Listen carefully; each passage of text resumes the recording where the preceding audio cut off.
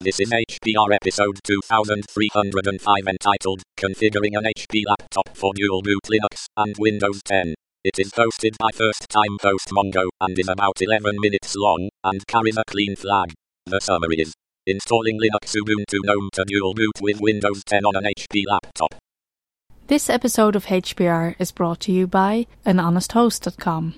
Get 15% discount on all shared hosting with the offer code HPR15. That's HPR15.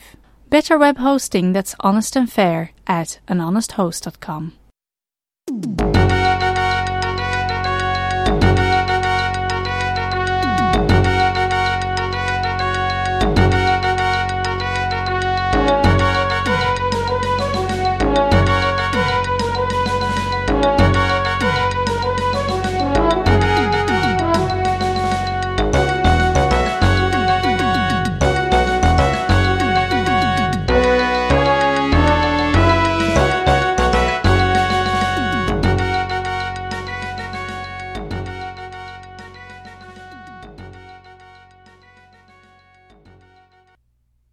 Hello, this is Mongo.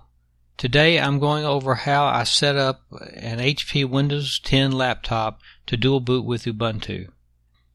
I've been working on switching to the GNU Linux for most of my computer needs, but have taken a while to pick a distro. I first installed distros that sound interesting into a virtual machine on my Windows desktop. Top candidates are then installed for real on an older desktop to give them more of a workout. I have finally settled on Ubuntu GNOME as my distro for the foreseeable future, and have been using it for a while on the desktop. I also had a copy in a virtual machine on my laptop. Once I was sure about which Linux that I would be using, I wanted to install it to dual boot with Windows on the laptop. I went with the 1604 LTS release. That way, I don't have to mess with it for a couple of years unless something really cool comes along. To ensure compatibility before installing it to the laptop's SSD, I connected a hard drive via USB 3 and installed it there. I wanted to make sure that Ubuntu GNOME liked my hardware. I especially wanted to make sure that the Wi-Fi worked and that it scaled well with the Quad HD high DPI display. Everything checked out fine, so I was ready to take the plunge. My computer is an HP Spectre X360-13 with Intel Core i7 6500U processor, 8 GB of RAM, a 256 GB SSD, and a 13-inch 1440p display. It is less than 2 years old, so uses UEFI and Secure Boot for the installed Windows 10 Home operating system. This affects how you set the computer to dual boot Windows and Linux. What I am going to describe worked for me and should work for most UEFI systems running Windows, but may not work for all systems. If you are starting with a clean system or an older computer that uses a legacy BIOS configuration, the procedure will be different.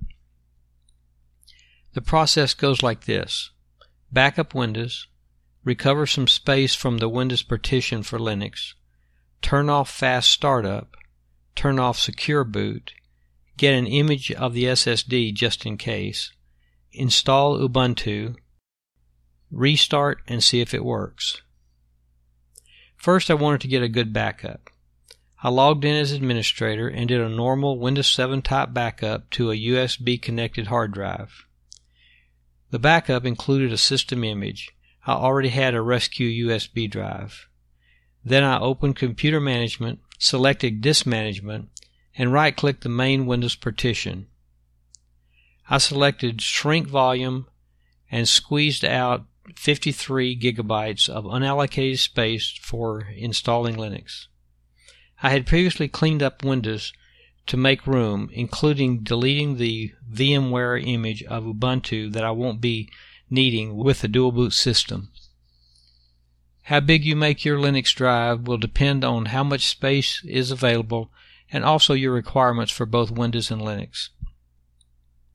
Next, turn off Fast Startup in Windows.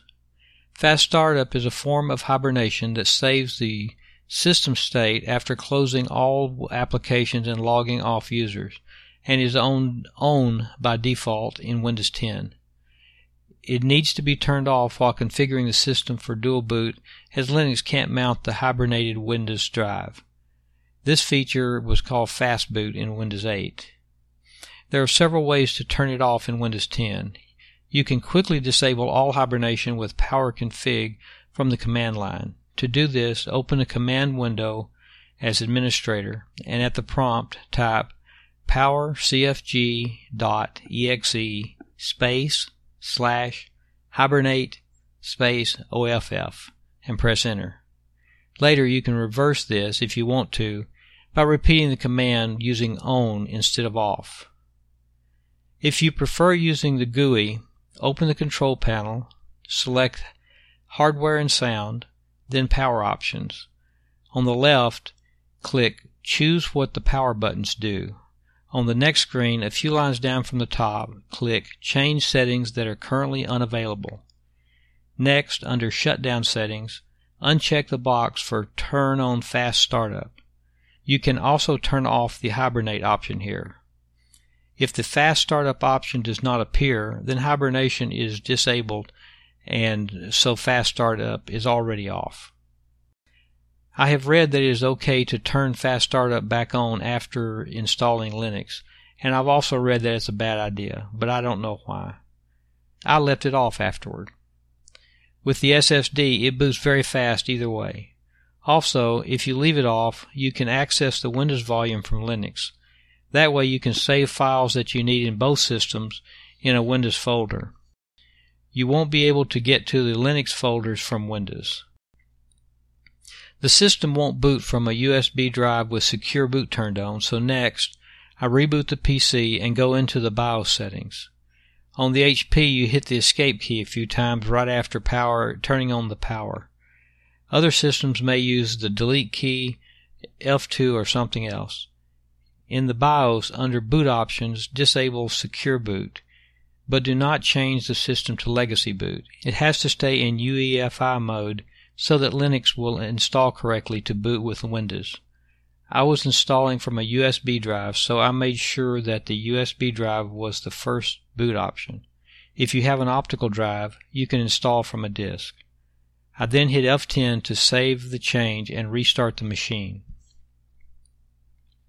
At this point, instead of booting into Ubuntu Live USB drive, I booted to a Clonezilla USB drive and made an image of the SSD on the same USB hard drive that received the Windows backup.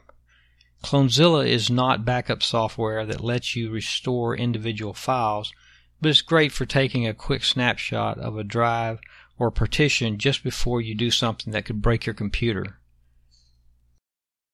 I have also used it to upgrade a laptop to a larger M.2 SSD that I couldn't mount through USB and use the software that came with the new drive.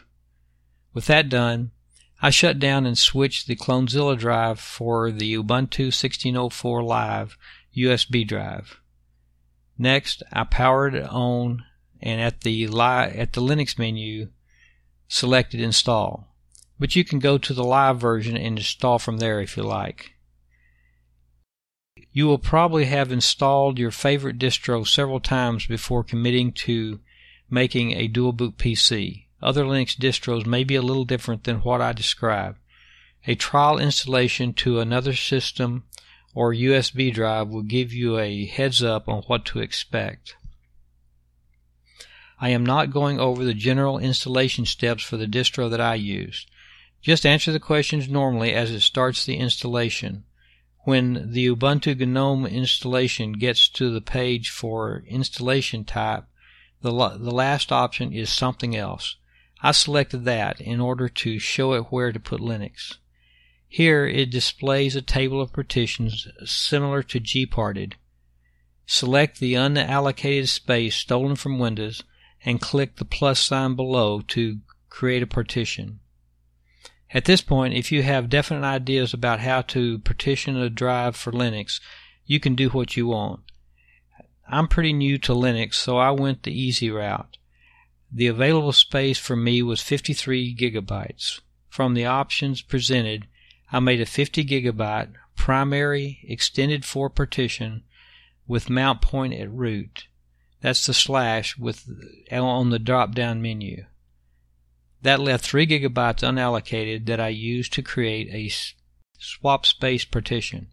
I don't know that a swap partition is really necessary with 8 gigabytes of RAM on a laptop that will never see any major workload, but I decided to make a small one. With the partitions created, it now knows where to put Ubuntu. Click the button at the bottom of the page to continue. From here, it is again a normal installation. When it's done, it says to reboot. I forgot to pull out the USB stick in time and ended up killing it with the power button when it came back to the Linux Live menu. When I powered it back on, it came up to the GNU Grub menu in about 5 seconds. The options were Ubuntu, Advanced Options for Ubuntu, Windows Boot Manager, and System Startup. I sat and looked at it for a bit, and after 10 seconds it automatically booted into Ubuntu GNOME. I thought, perfect. On the next boot, I selected Windows. Nothing had changed here except that there was a little less space available. On the Grub menu, System Setup takes you to the BIOS menu, so I no longer have to scramble to click Escape in time. Later on, when I was sure that I was done, I turned Secure Boot back on. It doesn't affect the boot process except that you can't boot from a USB drive. I quickly went through setting up Ubuntu GNOME, mostly like I have my desktop installation, but I am taking my time deciding which applications will actually be used on the laptop. Also, I'm trying out some GNOME extensions that I haven't used before that look promising. Now, when I run Ubuntu on the laptop, it is noticeably faster than when running in a virtual machine. That's because it is using the entire CPU with direct access to the graphics processor and 8 gigabytes of RAM instead of 3.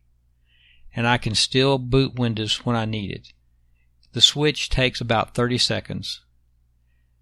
I enjoy listening to Hacker Public Radio, where I often learn something new and interesting, and sometimes just hear a great story.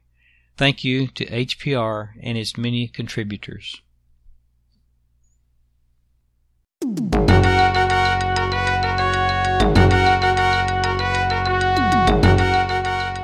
You've been listening to Hacker Public Radio at hackerpublicradio.org. We are a community podcast network that releases shows every weekday, Monday through Friday. Today's show, like all our shows, was contributed by an HPR listener like yourself. If you ever thought of recording a podcast, then click on our contribute link to find out how easy it really is. Hacker Public Radio was founded by the Digital Dog Pound and the Infonomicon Computer Club and is part of the binary revolution at binrev.com. If you have comments on today's show, please email the host directly, leave a comment on the website, or record a follow-up episode yourself. Unless otherwise stated, today's show is released under a Creative Commons Attribution Share Alike 3.0 license.